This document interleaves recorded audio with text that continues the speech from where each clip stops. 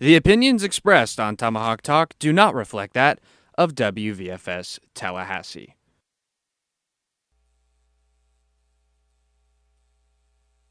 Second and 9. Travis will throw, fires it up near sideline. Johnny Wilson, one-handed catch, skips a tackle, 45-40, 35-30 near sideline, a foot race, 15, 10, 5, he dives, touchdown!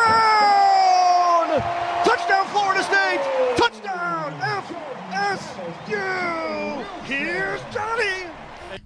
Florida State football back in the win column for the first time in over a month. It is a happy Halloween to you and how you be. William Haynes here, you there at 7:01 on this Victory Monday night. Florida State over Georgia Tech 41-16. As I said, over a month. The three-game losing streak, the bye week, but now back on the winning side of things. This is Tomahawk Talk, the weekly sports power hour on the voice of Florida State, WVFS Tallahassee 89.7 FM. Also streaming online, wvfs.fsu.edu, and Tomahawk Talk, as always, available the next day as a podcast. So, here we are on a Halloween Monday night. Some Halloween costumes and things of that nature. It is that time of year as we're into the deeper fall. But and speaking of that, usually when I introduce the crew, ask them some questions how they've been. I want to change it up a little bit in the spirit of the season. Either tell me who you were for Halloween, who you're going to be for Halloween, maybe tonight, or your favorite Halloween candy, because that's always a fantastic conversation to have. So, William Haynes here, our co-host Jackson Bakich. We'll start with you. Jackson, how are you? I'll tell you what, if I was any spookier, I'd be dead. I mean, it's Halloween, baby. We're here. It's October 31st. Can y'all believe it? I remember New Year's Eve. It felt like a few weeks ago. But I was Jesse for Halloween from Breaking Bad, maybe, the greatest show ever other than The Wire. But Mr. White, we had a great Halloween party last night, and, if it could make money, we'd make, mad stacks. So that's my Jesse impression, and my favorite Halloween candy. Ooh, that's tough. I haven't had candy corn all month, but candy corn is a very underrated candy. My uncle loves candy corn. We had great stories about him, but I'm probably gonna have to go with Snickers. Snickers is just a top tier candy in the fun size that tastes great too. They're not great in ice cream. If you ever go to a Dairy Queen, you get a Snickers Blizzard. I cracked a tooth on that once. That was not fun, but I'm going with Snickers as my number one pick for Halloween candy. That's a good pick. I would go either the Milky Way or the Twix. Those bite-sized little candy bars. Those are solid. Right side or left side? Right Twix. Absolutely. Got to be right Twix. And it was a perfect partnership, me and you. You were Jesse. I was Walter White. You actually have the Walter White jacket on right now. And I shaved my head freshly bald. That was kind of a bold strategy for me to take, but it's definitely an experiment. It paid off in a big way. So the panelists to our right, we'll start with you, Mr. Jack Arducer. You were on a couple weeks ago. Great to have you back on. You do the sports updates at the top or at the bottom of the 5 o'clock hour, so you've been talking sports already today, but how are you? I'm doing well. What's going on? This Halloween, did a little different. Dressed up as Mario, but my favorite costume I did in the past was the Roaring Twenties Great Gatsby type outfit. Very fun, and I have to disagree with you guys. Twix, no. I'm a big fan of Reese's or M&M's. Yep.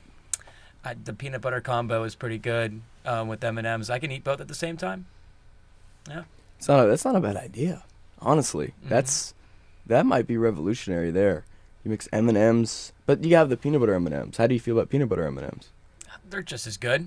You can go either way. I don't really mind. M&M's, they're top tier candy bar choice for sure. But are they a candy? Can you put them in the candy bar category? I guess not, if you want to put it that way. Yeah. It's not a bar. They're pieces. That's true. Whatever you want to call them. Candied pieces. Yeah, I think that's like Reese's Pieces, as some might call them. Yeah, definitely don't fit into that bar category. But Halloween candy, that's a great pick. Yes, sir. And rounding out the crew, Jacob Smith. Jacob, good to have you in as well. Amazing to be back here.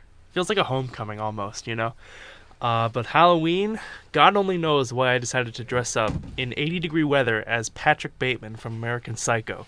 For those who don't know, a character who wears a full suit and tie, and as well as a raincoat. So that was probably not one of my smarter choices in life. But I also have to disagree with you two on the whole candy corn debate. If you like candy corn, no you don't. That's my official It's delicious. It's delicious. What are you talking about? Sugary wax is what it is. It's so good. It's so good. You have to have it during Halloween. You can't just have it anytime. I'm definitely not a candy corn year-round advocate. I'm a Halloween candy corn advocate. And there's differences. There's levels to this, right? Candy corn, it's just so nostalgic. Maybe is it the nostalgia that I'm really eating and craving? Possibly, but I think on its face, candy corn is a solid product. All right, well, some good Halloween candy talk here. Many other things to get into, and Jack Oliaro, the producer, peeking in from behind the glass. Another note before we get started: Arya Masudi, the legend who we had in studio last week. I think we did finally, or we're getting close to getting that show uploaded. We had some problems with getting it recorded. It went live without a hitch, and it was great to have him in and talk about some of his broadcasting career and things of that nature. He's actually calling the ACC women's soccer tournament, I believe, as we speak. So shout out to Arya Masudi, and it was a great show. Make sure to check it out if you have not already. But the slate for tonight, FSU Georgia Tech recap. We are previewing the Miami game this Saturday. We will be joined by Nick Marino at 7:20. He is the sports director of WVUM, which is the student station for the University of Miami. 7:20. Jack Oliaro was Seminole segment, and then in the back half of the show, some Major League Baseball. World Series Game 3 was postponed to a later date, but we have the first couple games to talk about at least, and some NFL. Number to call the show, 850-644-1837. But without further ado, Florida State defeats Georgia Tech 41-16 coming into the game. Florida State was out of the bye with a 3-game losing streak after maybe the toughest part of their schedule, so looking to get back on the right side of things. They're facing a Georgia Tech team with an interim coach. Their starting quarterback was out, Jeff Sims, who had been injured the previous week. That was a conversation who was going to play. Georgia Tech ended up using a couple quarterbacks in the game. And another thing that was interesting, the white helmets, I want to get your guys' thoughts later on in the show but the first time Florida State had worn white helmets at home since the 1950s. I thought that was an interesting look, to say the least. And then getting into the actual game, started off Chief Osceola and Renegade running up to midfield, but passing off the spear to members of the Seminole tribe of Florida to plant the spear at midfield. That was a really cool moment, got the crowd fired up, and it's always great to see how this university continues that relationship with the Seminole tribe of Florida. And so started the afternoon off in a really good way. First noon game of the year. A sloppy first quarter keeps Georgia Tech in the game probably longer than it should have been. Georgia Tech, no first downs in the quarter, but it ended, they were only down 7-3, so no first downs, but they were able to get points regardless. Zach Gibson, the quarterback, starts. He only played a couple series. Then it was the freshman Zach Pyron that played the rest of the game. And it was tough sledding for them, really, for the whole 60 minutes. Florida State turnover on down at the Georgia Tech 33. A couple of drops on that drive. Preston Daniel and Crenshaw Portier, the drive stalled out, and that's been a problem during that losing streak. The next drive, Florida State gets all the way to the goal line. A couple of timeouts in that sequence where they didn't get the right personnel on the field, maybe shaking off some rust after the bye. And the goal line sequence ends with a Wildcat fumble. Lawrence Toafili not able to handle the snap, and Georgia Tech returns it all the way deep into Seminole territory. But like I said, the defense playing well kind of kept them in it, but it was low scoring to start. Florida State finally gets on the board. A drive aided by a roughing the passer on 3rd and 20. A drive that was otherwise dead to rights continued. A pass interference and a Lawrence Toafili run-off tackle opened the scoring there for the first touchdown of the game. By the end of the first quarter, Florida State had 131 total yards. Georgia Tech had 1. Moving on to the second quarter, Florida State forces punts on all 4 second quarter possessions for Tech. 3 of those 4 were 3 and out, so the dominance continues. The Here's Johnny call you heard at the top of the show from Jeff Culhane and the Seminoles radio network to pick up the pace. That 78-yard catch and run was career longs, both for Jordan Travis passing and Johnny Wilson receiving. That made it 14-3. Toafili fumbles again later in that quarter, and then it was another somewhat controversial play. Cameron McDonald, a 43-yard reception, was wiped off the board after Johnny Wilson committed quote-unquote pass interference. I'm not so sure about that one. But the next play, very next play, Lawrence Toafili, 62-yard touchdown catch. William Floyd calling it poetic justice on the broadcast, and it was. The numbers at halftime, 360 to 24 yards, 17 first downs to 1, and Florida State's defense had 8 tackles for loss at the halftime break. And the second half, the dominance continues. Florida State holds the ball for nearly 18 minutes in the second half. They score on all 3 of their possessions in that half. Georgia Tech went onside kick out of the break, scored within 2 minutes. That made it 24-10. You're thinking, is this going to be one of those weird days? But the Noles lock it down after that. 12-play, 91-yard drive, about 5 minutes. A 13-play, 74-yard drive in 6 minutes that ends in a field goal, and a 12-play, 97-yard drive at the end of the game where the backup running backs, Rodney Hill and a great story in C.J. Campbell, were toting the rock there late in the day. So a great win for the Noles. They get back in the win column. They're 5-3. Did not play a great Georgia Tech team, not a great spot, but want to go around the room. Jackson, we'll start with you. Just opening thoughts about this win. Well, I mean, Florida State, they took care of business. It felt weird watching a Florida State team win after 3 straight weeks of losses. But I will say, initial thoughts, like I said, took care of business. But there was things, 5-3 now, so 8, 9, 10 weeks into the season, including those bye weeks, and of course you have fall camp. Penalties were atrocious. That was some of the since Mike Norvell has come to Florida State. 104 penalty yards. I'm not sure exactly how many they've had under Coach Norvell at his time at Florida State, but it felt like one of the most penalized games I'd seen in a while. And not to be a Debbie Downer, but and then also you have the miscues, especially at the goal line. This is appeared to be a problem for Florida State. They've been so good statistically at scoring in the red zone. But you take a look at the LSU game there at the end. You take a look at playing against Clemson. You have 4 plays on goal, and you have 3 straight plays where you go to Johnny Wilson on the fade, and then here you after a few timeouts you fumble the ball on the 1 yard line. So if Florida State plans on going to Miami, we're going to talk about this later, and winning on the road in a big heated rivalry game, they have to clean up the miscues. They cannot give Miami any chance to steal the game away from them. Florida State entered the day 106th nationally in red zone offense. They had a fumble at the goal line and a couple of goal-to-goal situations where they had to settle for field goals. You mentioned the turnover in that LSU game. They had that great streak headed into this year in red zone efficiency, but it's really taken a backseat since then. But moving over to the panel and Jack and Jacob, initial thoughts for this win. Well, if the Florida State Seminoles want a good bowl game matchup, if they want a top 25 ranking, if they want to finish the season strong, they do need to clean up the offensive turnovers. They need to clean up the small mistakes. There's a lot of good going for this team. Jordan Travis had one of his best games in his football career. He didn't even utilize his legs. It was solely passing. It was very impressive. Toafili did amazing receiving and rushing, but then again, he had the fumbles. So it's just cleaning up the small mistakes.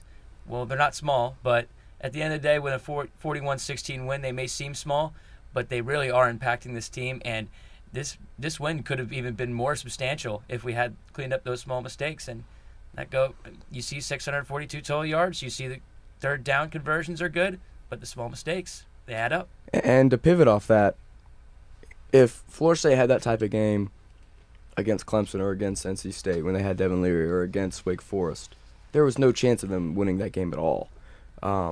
So if they plan on beating Florida down the road, like you said, if they plan on beating a good bowl team, that they can't have those types of games.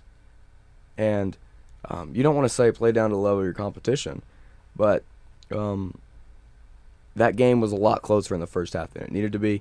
But with that being said, despite all that, they played a great game.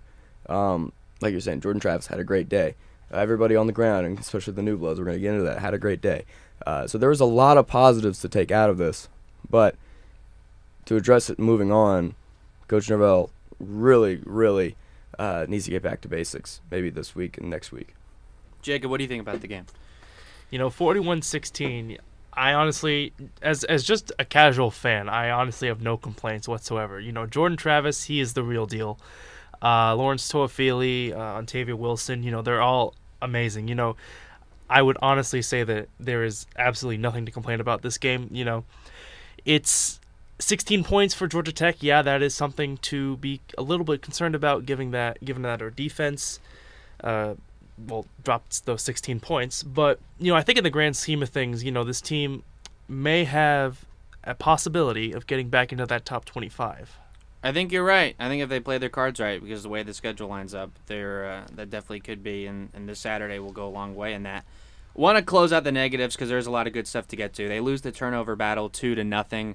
Their last 4 games, their defense has only faced 1 turnover. Talking about Florida State, and Jackson mentioned a few weeks ago that 1 turnover did not even aid Florida State. It was an interception on a 4th down that actually affected the field position. So defense is not making game-changing plays in that side of things. But as far as tackles for loss and yards allowed, fantastic. Fabian Lovett, the defensive tackle, maybe the leader of this team, returns for the first time in several weeks. The defense has 10 tackles for loss. Georgia Tech had only 264 yards on the day. 2 for 13 on third downs, ran for only 66 yards, and they held the ball for only 25 minutes. I mentioned all the 3 and outs. The defense, they were aggressive, and they got off the field a lot in a hurry. And at one point, Georgia Tech had 24 yards, and they had to run 24 plays. So, that was halftime, I believe. Yeah, and the defense looked stupendous. The first 3 points that were scored weren't even their fault. They forced a 3 and out after that long fumble recovery. But, right there, that's a 14-point swing, similar to the Syracuse-Clemson game we saw a couple weeks ago. So this game wasn't that. I know 41-16 is not close, but the game wasn't even that close. The last touchdown was in garbage time. They weren't even allowed to kick the extra point. So, that game could have easily have been. Actually, excuse me, it was a 10-point swing from that fumble recovery. But that game could have easily been a whole lot more to a whole lot little. So, but in order to beat good teams, Florida State has to stress the little things. They have to protect the football, and they have to stop with the stupid penalties, especially coming out of timeouts.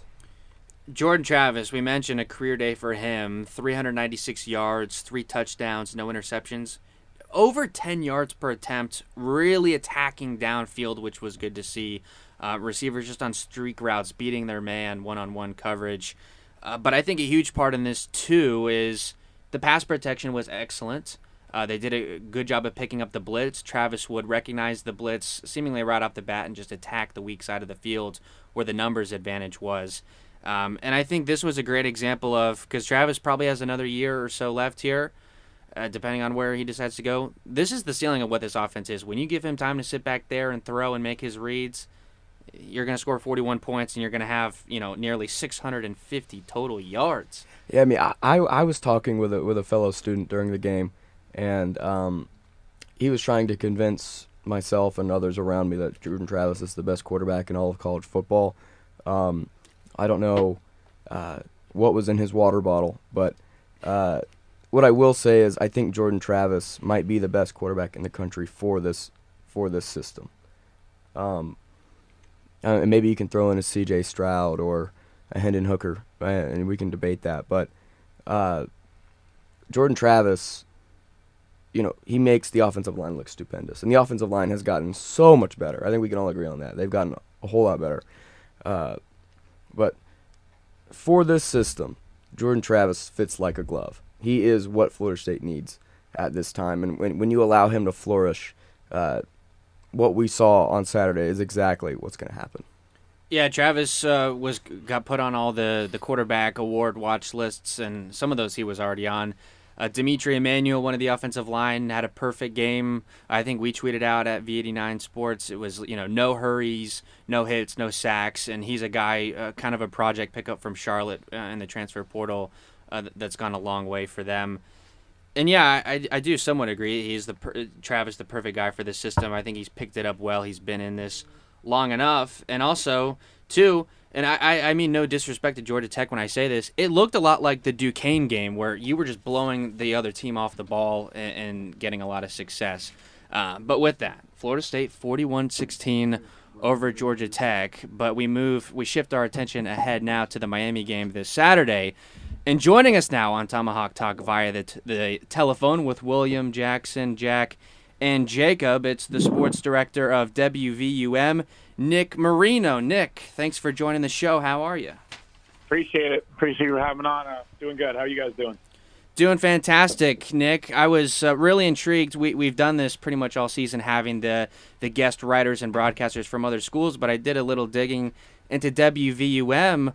There's some great stuff. You guys have play-by-play for sports. I can barely believe my own eyes seeing that. Tell me what that's like. You guys call the games.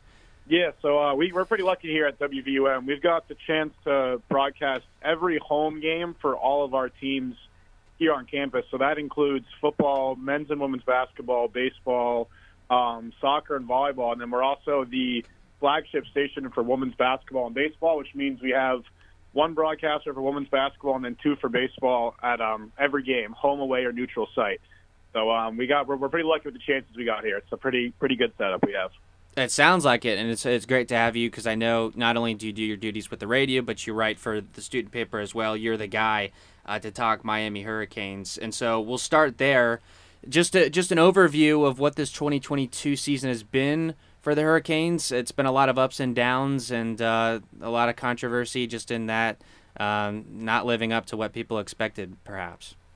Yeah, I think the reasonable fans, after Mario Cristobal and the new staff came in, knew that this was not going to be a overnight switch with this Miami team, coming off of the disappointing 6-6 year last year with Manny Diaz, and bringing in not only Cristobal but new athletic director Dan Radakovich, who came over from Clemson, and then an entire new offensive staff, including Josh Gaddis, who was the offensive coordinator at Michigan last year, new defensive coordinator, pretty much a new entire staff. That it was going to take a little bit of time for this new staff to, one, kind of get integrated to the Miami team, and two, it'll take a couple of years for them to get their new recruits into this team as well. But talk about a disappointing season. Miami's sitting at 4-4 right now, and it has been disappointing, not necessarily the 4-4 record, but just the way this team has lost some games this year. Of course, the loss to Middle Tennessee State at home earlier, and then the double-digit loss to Duke just last weekend, and then being able to pull out a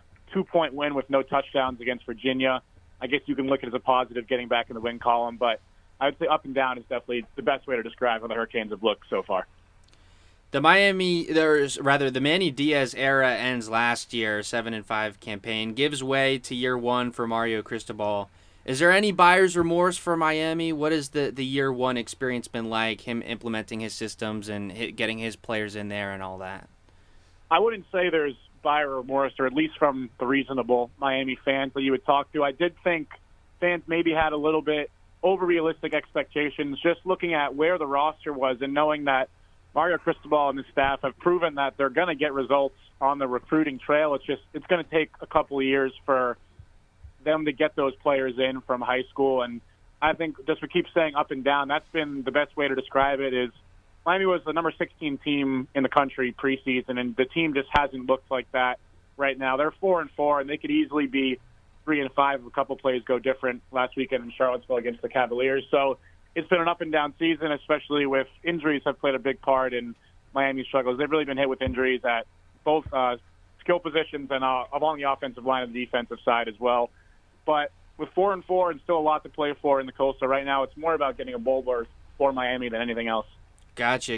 You bring up the injuries. A guy that a lot of Florida State fans will remember from his play in the matchup in 2021, the quarterback Tyler Van Dyke. He left the Duke game a couple weeks ago. Did not play last week did not play against Virginia. I believe it was the shoulder. Do you think he plays? And if he does, will he be limited in his abilities? Yeah, this is something that's interesting. Mario Cristobal today in his press conference was very coy, saying that TVD is progressing and that he was preparing to play all three quarterbacks on Saturday against Florida State. Tyler Van Dyke, the primary backup, Jake Garcia, and then the third-string guy, true freshman Ja'Cory Brown, who has only attempted 3 passes this year, but he's been thrown in a lot of run packages, trying to show off his athleticism. I think optimistic fans say Van Dyke might be able to play, but I would say it's unlikely. And even if he does, I do think it would be on a limited basis on Saturday. Gotcha. Nick, this is Jackson here. Miami fans, they usually show out for this game. It's a great rivalry. Everybody knows that. So what's the buzz around the campus community this time of the year? Yeah, so you talk about attendance, and that's something that, to be honest, has been pretty lacking from Miami fans, and especially Miami students. I'm not sure if you guys know, but Hard Rock Stadium is about a 45-minute to 1-hour drive from campus. There is free shuttles, but it's a lot to ask students.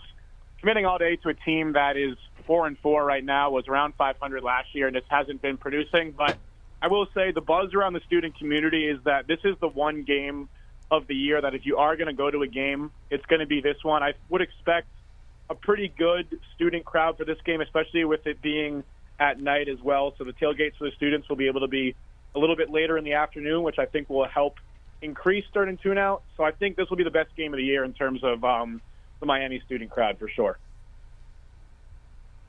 Miami's offense, they've been absolutely dreadful running the ball at times this season. Strength in the trenches is one of Cristobal's signatures. Potentially, FSU had 10 tackles for loss last week. Are we potentially looking at a situation where there's no run game and a quarterback with Miami with maybe a bad shoulder or a backup having to throw it 50 times, because that's a situation they've been in a few times this year? Yeah, and if that were to be the case, that would not be a successful equation for Miami. Jake Garcia just 15% or 50% passing percentage last week against Virginia, just 149 yards. And Miami really did have to rely on that run game versus Virginia. They were able to have our lead back, Henry Parrish Jr., was able to get over 100 yards. You talk about some of the struggles in the trenches this year. In that game against Middle Tennessee, Miami just wasn't able to run the ball at all, and they were relying on their quarterback, like you said, to throw the ball 50 times. And I think part of that can be contributed to the offensive line has went through a number of injuries this year. But I think that might be what decides this game against you guys on Saturday. It's going to be if Miami can establish the run game and keep the Florida State defense honest, because with a backup quarterback and maybe a third-string quarterback or a really limited Tyler Van Dyke, if Miami gets behind the sticks and is, like you said, forced to throw it 40 or 50 times, I think it might be a good night for the Seminoles. Which players in the orange and green should FSU fans be looking out for on Saturday? Any particular players or any particular position groups that are areas of strength for the team? Offensively, looking out for 2 receivers, I would mention Colby Young and also Xavier Restrepo. Colby Young is a true freshman who did not get his first snap until the 5th game of the season versus UNC, but since then he's already up to being Miami's second leading receiver, 23 catches for 326 yards and 4 touchdowns already on the year from someone who didn't get his first snap until the 4th quarter in the UNC game. He's been Miami's most explosive offensive threat. And then Xavier Restrepo as well. He went down midway through the 2nd game of the year, but before that he was already up to 183 receiving yards in 2 games. Yes, it was against FCS and lower competition against Southern Mississippi, but those are the 2 guys to look out for on offense. And then on defense, safety James Williams, former 5-star recruit, number 1 safety in the country coming out of high school. He was out versus Virginia on Saturday, but is expected to play, and he's got to really watch out for on the second level on the defensive side. Cover corners for Miami. Do they have guys that can play man-to-man? Florida State's got, 6'7" Johnny Wilson that went off last week, some real weapons. Do you think Miami's going to just line up one-on-one, or are they going to try and blanket guys? The strength of this Miami defense has been the pass rush. The defensive line has been one of the most reliable in the country. And in terms of the corners, Miami doesn't really have guys who you're too confident with on the outside one-on-one. Tyreek Stevenson, a second-year player transferred over from the Georgia Bulldogs. He's been Miami's top corner, and he's the one with the most ability. But outside of that, looking at the corner depth, it's a bunch of experienced guys, but who are probably better off served in a reserve role that have now getting elevated to starter due to a couple of these injuries and just the lack of real talent out there on the outside. So I think it all kind of comes back down to the trenches. Miami's going to have to get that pass rush working, because if they give Jordan Travis time in the pocket, and like you mentioned, the weapons you guys have on the outside, it'd be a long night if Miami's not able to get to the quarterback. All right, last thing I got for you. I'd love to get a score prediction if you have one, and just how you think this game goes down on Saturday night.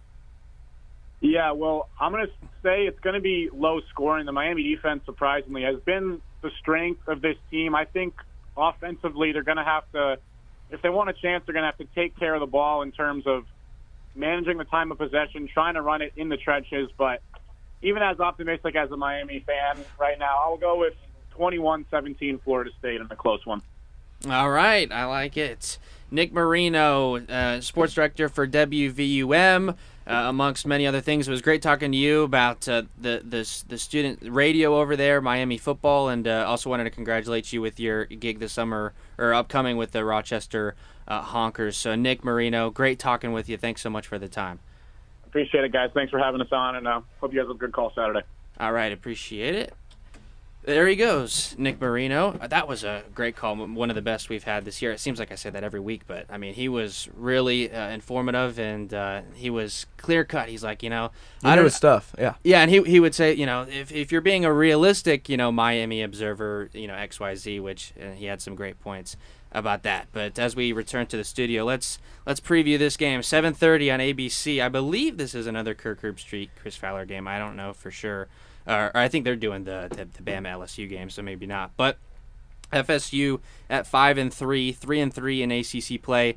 Travel down to Miami at 4-4. They are also 3-3 in ACC play. The spread, FSU opened and it stayed favored by 7.5. So they're favored by about a touchdown on the road in what will probably be a tough road environment.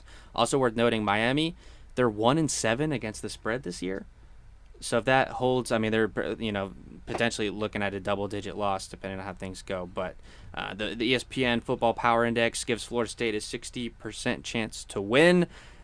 Miami has won 4 of the last 5 meetings. Florida State won, obviously, last year, and before that you have to go all the way back to 2016, the block at the Rock, DeMarcus Walker. Mike Norvell is 1-1. He did not travel with the team in 2020 down to Miami with COVID protocol, so this is his first trip down there for this rivalry game. And Miami even laying some absolute eggs on offense at times this year. Their per-game offense is still pretty much on par with Florida State. You look at points per game, yards per game, they're almost pretty much equal. So let's go around the room. Predictions, score predictions, and what is FSU going to have to do to win? Well, like I was saying earlier, they're going to be in a tough road environment. Haven't really been in one all year, unless you count, Louisiana down there in New Orleans. But, that's 50% of a 65,000 crowd. Florida State has to, keep the ball in their own hands. They can't turn the ball over. Got to limit the penalties, and they can't let the emotions of the game get to them. This game gets chippy. They have to keep their heads up.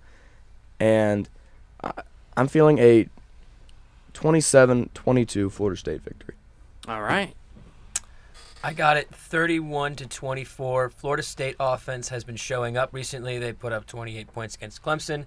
They put up 41 last week. I think despite all the mistakes that are going on with this team, I think this offense will still prevail. Miami's defense, there's some talent there.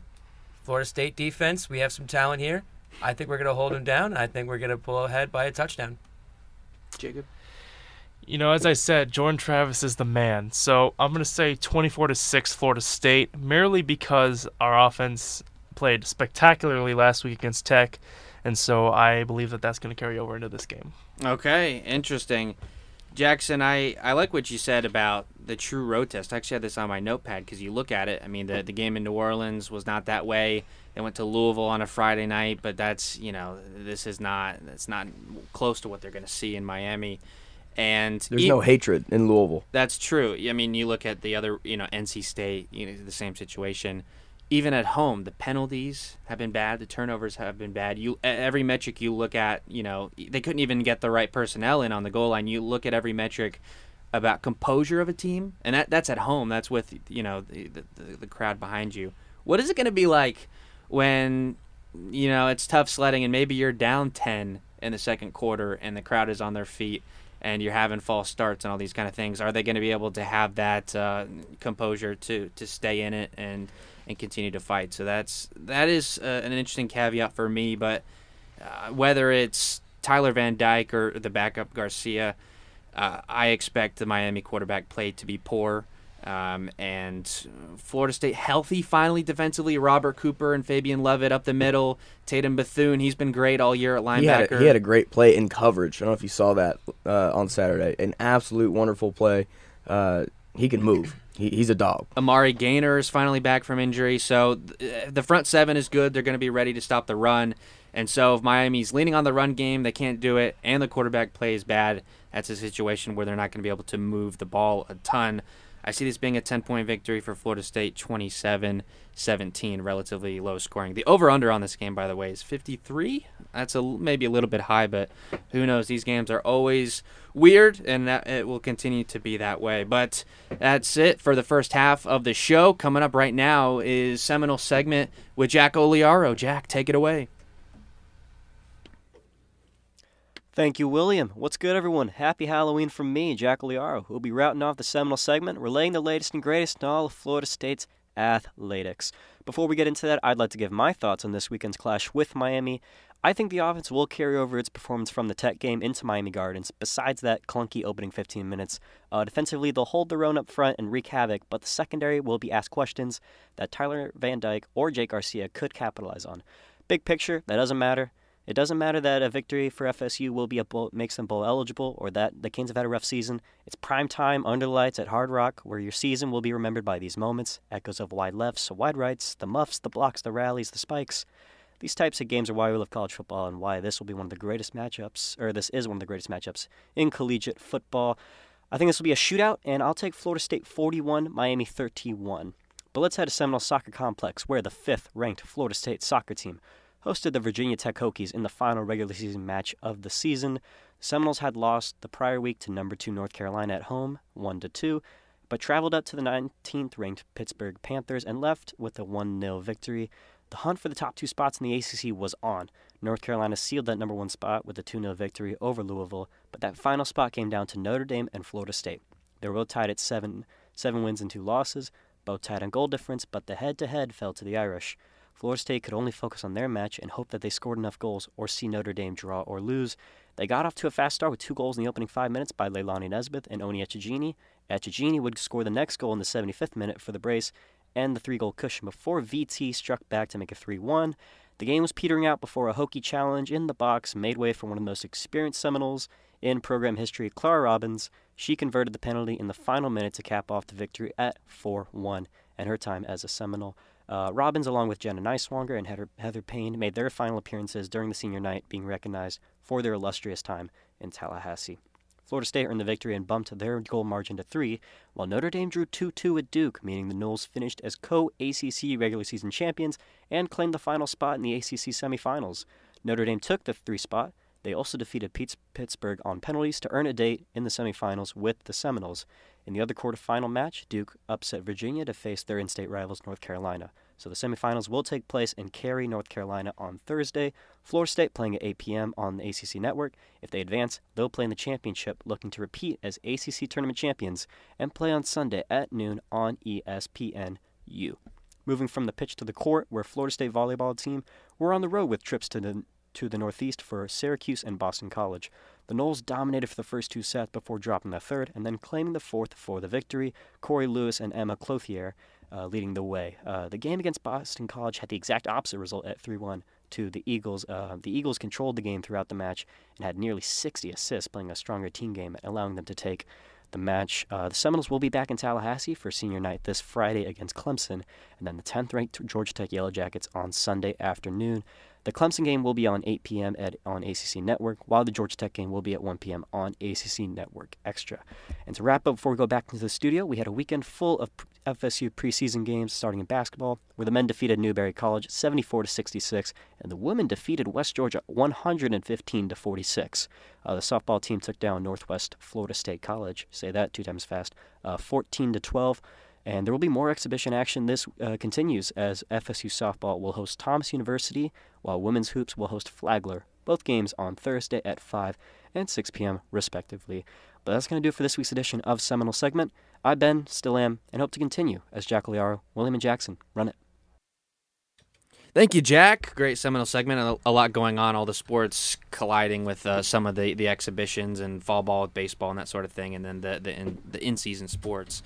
So now that we've covered the Florida State side of things for the rest of the show, talking some professional sports, we'll start with some baseball here. You're listening to Tomahawk Talk with William, Jackson, Jack, and Jacob. Major League Baseball, it's been a while since we've had a chance to talk about it. We're 2 games into the World Series now, but we didn't get a chance to talk about the Championship Series either. The ALCS, it was the Houston Astros over the New York Yankees in 4, Jack. The Yankees didn't even put up a fight against their most hated rival in the entire sport these days. It's unbelievable because the Houston Astros, they're a good team, and so are the Yankees. You have Aaron Judge and his heroic 62 home run season that hasn't been seen in a while, and before then, even longer. But this Houston Astros team, they're just consistent. They're the closest thing in Major League Baseball to being a dynasty. They seem to end up in the World Series of the ALCS every year for the last half a decade. They are a very, very strong team. Yeah, Houston's 4th pennant in the last 6 years. They have become a stalwart in the Fall Classic, but for the Yankees, they took strikes just in the middle of the zone all series long. No clutch hits. They bring in all these guys. Josh Donaldson laid an egg in that series. Isaiah Kiner-Falefa, you ask any Yankee fan, he was an embarrassment. I think he started like 1 game out of the 4 at shortstop. And all these things, and so it's another year for the Yankees where they bring in some of these guys and it just doesn't pan out. You have Aaron Judge, a couple points off of the Triple Crown, 62 home runs and all that. And so I guess perhaps that's the only thing left to talk about the Yankees is, are they going to keep Judge? They should. They really, really should. Judge is 30, but he did just hit 62 home runs, and he did almost win the Triple Crown. And the Triple Crown is something that is one of the biggest honors to win in baseball and accomplish. What the Yankees continue to do is to bring these renowned names in here that are just not the same ball players they were 5 years before. Josh Donaldson, you mentioned. Matt Carpenter. Just players that continuously aren't performing for the New York Yankees, and I don't really know what to do with that. I mean, George Steinbrenner did it, whether if they were in their prime or past it. Hal Steinbrenner's doing it too. Not really making much sense, but the Yankees need to change something if they want to make it back next year. Yeah, this is not the Yankees of old where George Steinbrenner, the boss, would fire managers in the middle of the season and all these things. Hal Steinbrenner had been a lot more conservative, not just with free agency spending, but Aaron Boone, the manager, is going to come back after another disappointing end to the season. The general manager, Brian Cashman, is going to be back. You ask anyone what they think watching this team, and it's probably they need to shake something up. Something needs to be changed, but yet all they decide to do is keep it the same. That's what they say, right? Insanity is, doing the same thing, expecting different results. I don't see where this gets any better. Even if you keep Judge, what's the end of the line there? I don't know. That's what those guys in pinstripes do. I guess insanity is the perfect way to describe them. So the Yankees get swept in the ALCS. The Astros romp there once again. And then in the NLCS, probably the best story in baseball this month, the Phillies over the Padres in 5 games. The Phillies are 5-0 at home this postseason. Really, it's been an awesome story in how this fan base has embraced the team the last few weeks. And perhaps a consolation prize for San Diego. They don't make it to the World Series, but they beat, as David Ortiz said, their daddies to the north in the Los Angeles Dodgers the series prior. Is that good enough for San Diego? Is that at least a starting point? They are loaded, but, Padres fans, yes, that is good enough. You guys didn't think you were going to make it all the way to the NLCS, did you? I mean, the Dodgers are just so dominant. 111 regular season wins. And they went up against this Phillies team. The Padres not breaking 90 wins. The Phillies not breaking 90 regular season wins. But, I mean, what are you going to do with these Phillies? They are just putting it on. And, you were talking about the Phillies are 5-0 at home this postseason. My goodness, the Astros, you got to be ready for this Philadelphia team and their fans in Pennsylvania. They're going to bring the noise and they're going to bring the pressure. And, I mean, the arms, they go up head-to-head, Houston and Philadelphia. The bats, Houston, powerhouse, great offense. Will Philadelphia keep up offensively? It looks like the answer is going to be yes. And at home, I think the answer is definitely yes. Oh, man, it's too bad the game tonight got postponed. Could you imagine a sold-out Citizens Bank Park on Halloween night in Philadelphia? The Phillies, they had that wild card win in St. Louis where the Cardinals basically just blew that series, handed it right to Philly. But then the Braves and the NLDS and the Padres and the NLCS, it was the same way where they were able to steal a game on the road early in the series and then they locked it down home. I mean, you look at the last 100 years, that's the formula. Yeah. And you mentioned too that they were the last team in, 87 wins. Yeah. But it seems like right now they're the best equipped with what the rules are in this month. Playoff baseball is at times a different sport, and I think the Phils are geared that specific way. Yes, they are. The offense, JT Realmuto, Bryce Harper, Rhys Hoskins, Alec Boehm, Gene Segura, it goes on and on. They're making names for themselves in October. They weren't making names for themselves other than Harper during the regular season. But, I mean, if Bryce Harper can continue to lead offensively and Aaron Nola and all these pitching and the bullpen's really good, Philadelphia's I like Philadelphia in this series out of nowhere. They are becoming the best 87-win regular season team to ever come into the postseason.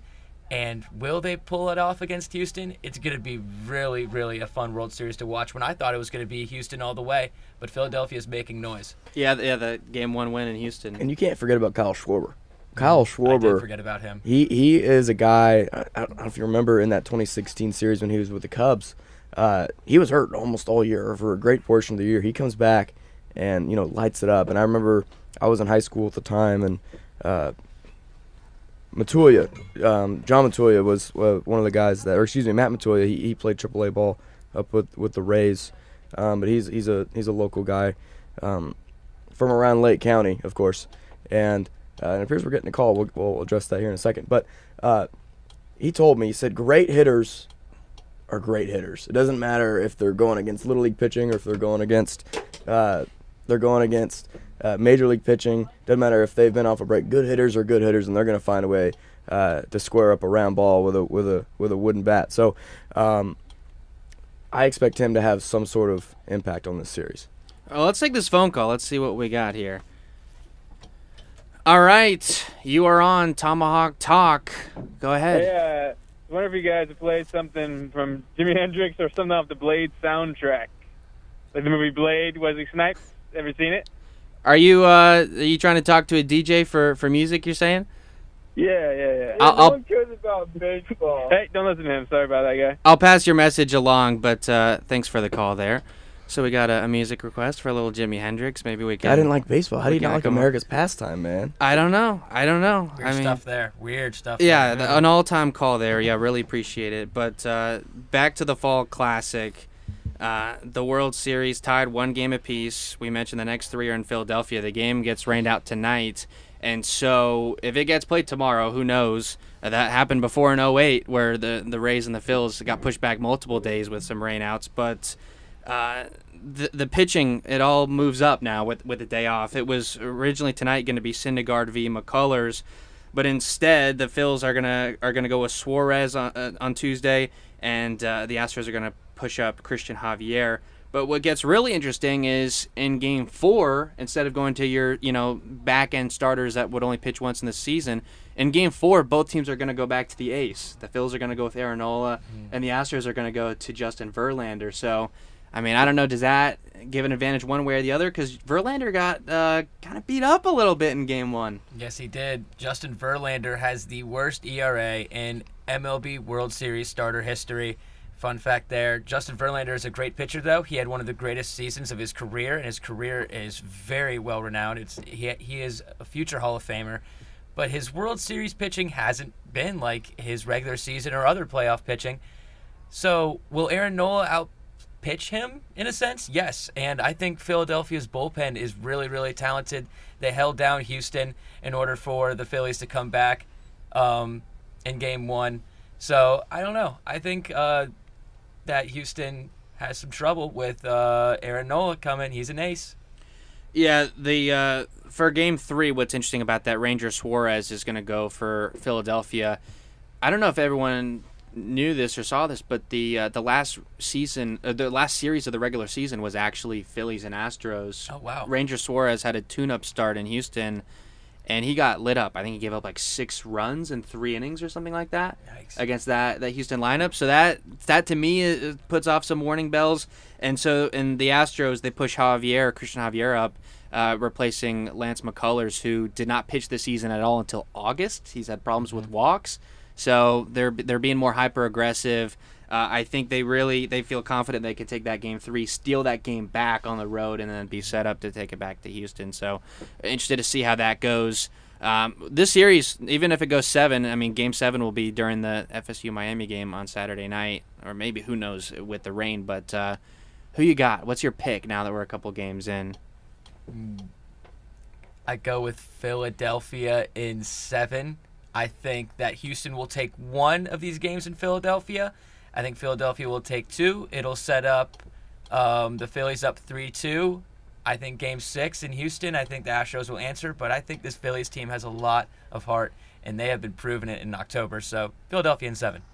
I'll stick with my pick. Last week I went with Houston in 6, just because the Phillies won Game 1. I'm not gonna back off that necessarily. I think Houston, the pitching depth is so much better, and I think that's going to be the difference. You guys have any other picks? Yeah, I agreed with Astros in 6 as well. Houston's just so good. Yeah, they're just so good. It's like playing against the Warriors. They're very similar to the Warriors, to explain it in basketball terms. But they're just too good.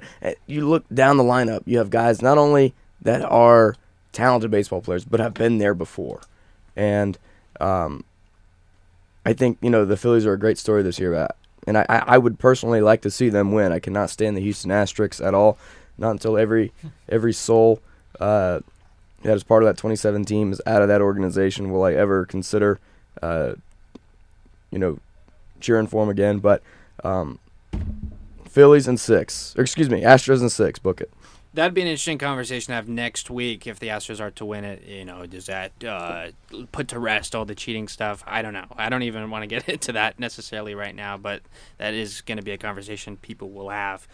But to close out the show, some National Football League Sunshine Slate, where we always begin. Let's start with those Miami Dolphins. It seems like they are back to their winning ways. They win in Detroit. It was a shootout. I think both teams scored on their first 4 drives or something like that. Crazy. Tua went off. Their receiving duo is off to an all-time start. So Jackson, I mean, these Dolphins are 5-3.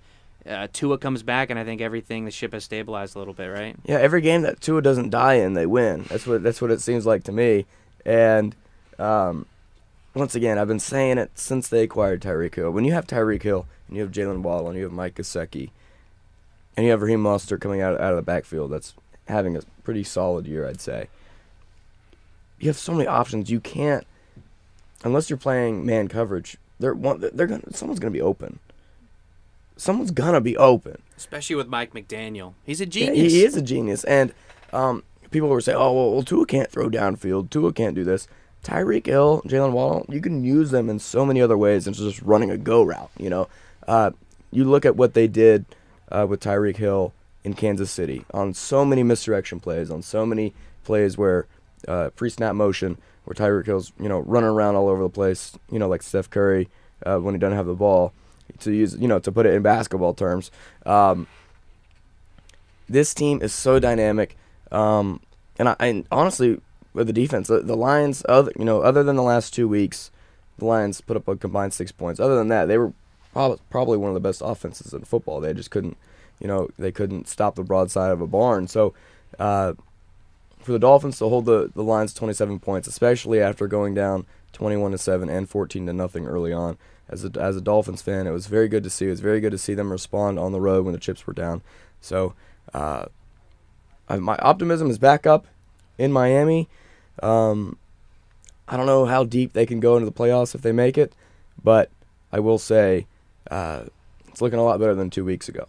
First time Florida State and the Miami Dolphins have won on the same weekend in 3 or 4 weeks. So it's nice. That's all you can ask for. They're tied for second in the AFC East with the Jets, and they travel to Chicago to play the Bears next week. So that looks to be probably a favorable matchup for Miami.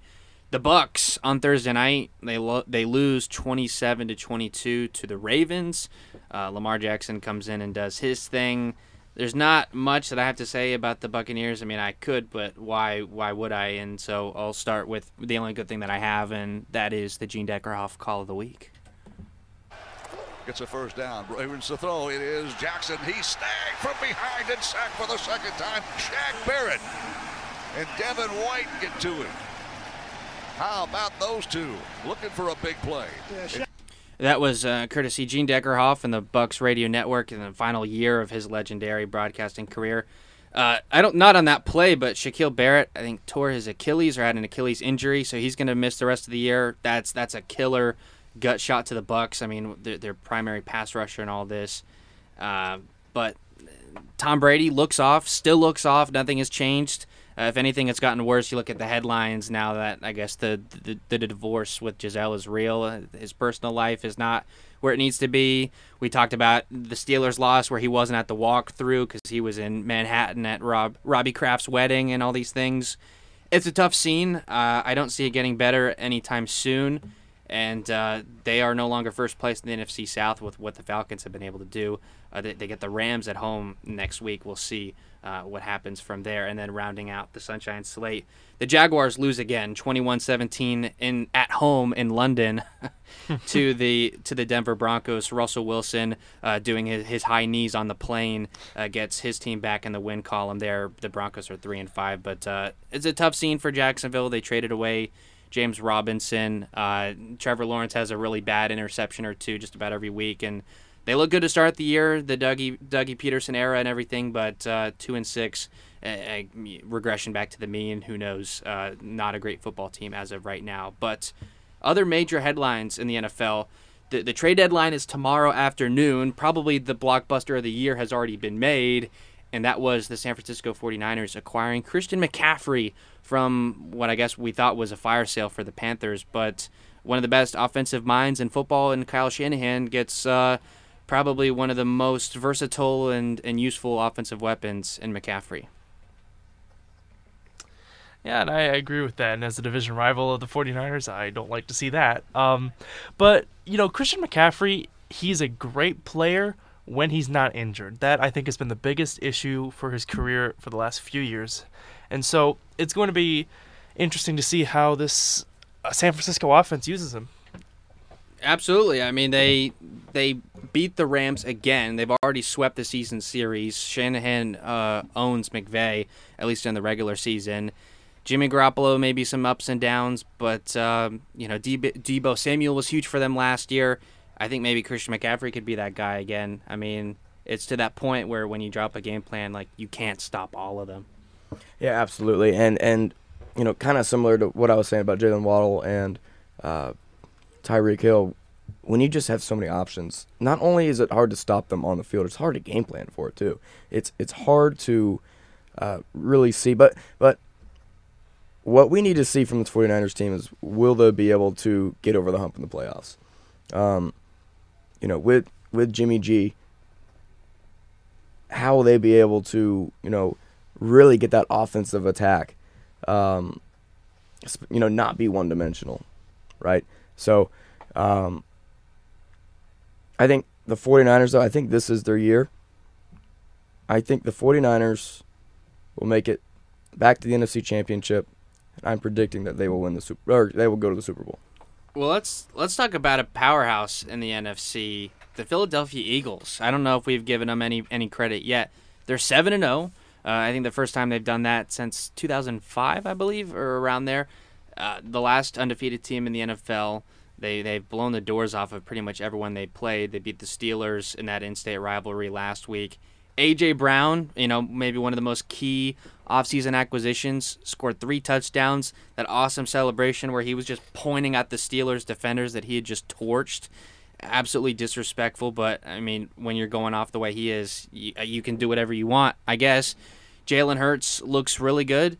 I don't know. Is anyone beating the Eagles? The Seattle Seahawks will be beating the Eagles Okay. with MVP quarterback Geno Smith. That is my lock. MVP Geno. I don't know. Geno has been playing well. I don't know necessarily that I can get behind that. But what is the ceiling for Philadelphia? Because it seems like, especially for 7-0, they're not talked about a ton, but they have not lost yet. Yeah, they got a little kind of similar to Florida State's running backs, little three-headed snake. They had it last year a little bit. They got some guys, but Miles Sanders is the leader there, and Jalen Hurts is just a great quarterback. He's starting to make a name for himself of why he should be a top 5 quarterback in the NFL. Their defense clearly could do it if they're 7-0. And when you talk about A.J. Brown and Devontae Smith, those are big names, and that offense is proving why they're 7-0. They have the names to do it, and here comes Philadelphia. Absolutely. Jacob, I know you're keyed up for this. I really do want to get your thoughts. The Seattle Seahawks, they're first place in the NFC West at 5-3. They beat the Giants, one of the better teams in the NFC, at least in record, handing them just their second loss of the year. You just called it Geno for MVP. The defense looks good finally for the first time in a few years. Thank God. Tell us about the Seattle Seahawks right now. Okay, I need everybody in this room right now. Raise your left hand, please. And I need you all to repeat after me. I will not disrespect Geno Smith. I will not disrespect Geno Smith. Thank you. I will disrespect Geno Smith. Nah. I like Geno Smith. I think he's a solid guy, a guy that's been around the league for a while. Maybe Chad Henne vibes, maybe a little bit. Case Keenum that one Case year? Keenum vibes, yeah, right. Even Kirk Cousins for a little bit kind of had that vibe. But he looks solid, and they're winning games when they need to. Pete Carroll's been very good at winning games, even the early games. And they have to not only do they have to travel, but they have to deal with the time change. I can't backtrack on my 49ers prediction, but Fair. What I will say is I think the Seahawks will probably win 9 or 10 games. And I really quickly just want to add this. I did an NFL playoff. I used one of those NFL playoff predictors, and I had Seattle going, believe it or not, 12-5. So wow. With that, I so want to say that they will be going to the Super Bowl. As much as of a false hope that sounds, maybe we'll meet the 49ers in the NFC Championship, but Seattle owns the 49ers, like unequivocally. For the last 8-9 years, they've won, I believe 18 out of the last 23 games with the 49ers. So, I absolutely want to see the Seahawks team succeed, and I would love to see an NFC Championship victory for them, and perhaps a Super Bowl victory. But the AFC is a powerhouse. You look at the schedule down the line. They have to play the Rams twice still. They have to play the 49ers. They go to the Chiefs on Christmas Eve. They play the Buccaneers in Germany in a couple of weeks. That'll be a fun, interesting one. So yeah, I mean, if they play like this, certainly they can keep it up. But the NFC West, at least in the preseason, we thought was going to be maybe the best division in football. And the Seahawks with it's a game lead over the 49ers as of right now. The last thing I want to hit, one of the biggest stories maybe in sports this year, Aaron Rodgers and Tom Brady, two of the best quarterbacks of all time, certainly of this generation. They're both 3-5. I mean, obviously it's a team sport, but their teams are both 3-5. They're both teams are in second place in what we all thought would be easy divisions to win.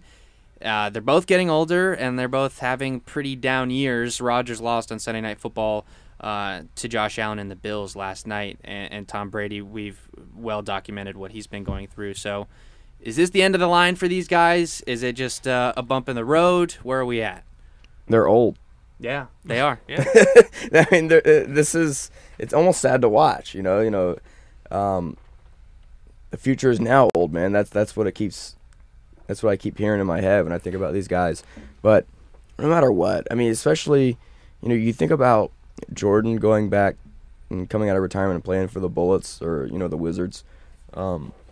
That's a little bit of a knock on his career, but Brady still won a Super Bowl in Tampa. It's not like he, went to Tampa. It's not like he came out of retirement, went to Tampa and stunk it up. He won a Super Bowl in the Bay Area. So this season's not going to hurt his career. It's not going to taint how people look at him. But with Aaron Rodgers, man, I don't have one Super Bowl, and you can blame, him not having pieces around him. You can blame this, you can blame that. Dude didn't play well in the playoffs. There, getting down to the nitty gritty, but 2 great careers, and it'll be sad to watch him go. And who knows how many years left Aaron has? If he stops taking perks, but it could. It is sad to see their decline. That's for sure. Tom Brady, don't forget, he did win a Super Bowl in Tampa at age 43. He's 45. He can make the playoffs. He can bounce back. You're right, it is weird seeing him. He never was a guy to scramble out of the pocket like that, but he scrambled the other week, and it did not look all too great. But unlike Rodgers, Brady has the pieces. Brady also has the rings. He has even more experience than Rodgers. I don't know about Aaron Rodgers and the Green Bay Packers, but I know that the Tampa Bay Buccaneers definitely can still make the playoffs and make those fans happy there. That is where those two guys take a fork in the road. For the Buccaneers, the path to the postseason is much easier. They're only looking up at the Atlanta Falcons, who are 4-4, and whom they've already beat once this year. They'll get again later in Atlanta. The Falcons have a definite ceiling. The Buccaneers do not. And but with the Packers, also 3-5. Packers have lost 4 in a row, by the way. Bucs have lost 3 in a row. But the Packers are looking up at the 6-1 Vikings. They don't look like they're going to slow down anytime soon. Their only loss is in Philadelphia to the undefeated Eagles. And the Vikings have already beat Green Bay this year. But what I find maybe most interesting of all is, yes, they're old, maybe a little bit decline in play. But I think what's causing the most issues is the off-the-field stuff. Brady not being around the team. It seems like he's kind of just been yelling at odds with his teammates all year on the field. And then for Green Bay, Aaron Rodgers, he goes on Pat McAfee show every Tuesday and complains about his receivers and says they need to be cutting playing time and they need to simplify the offense because guys aren't picking it up. When you take it this public and you're just not around your team doing what you need to do, I mean, I don't know if these guys think they can just go by their legacy and think that they don't have to do what every other quarterback does, but I think that's a big part of it as well, the teammate aspect of it. It reminds that doesn't help at all. Like it doesn't help your case to go public with that kind of stuff.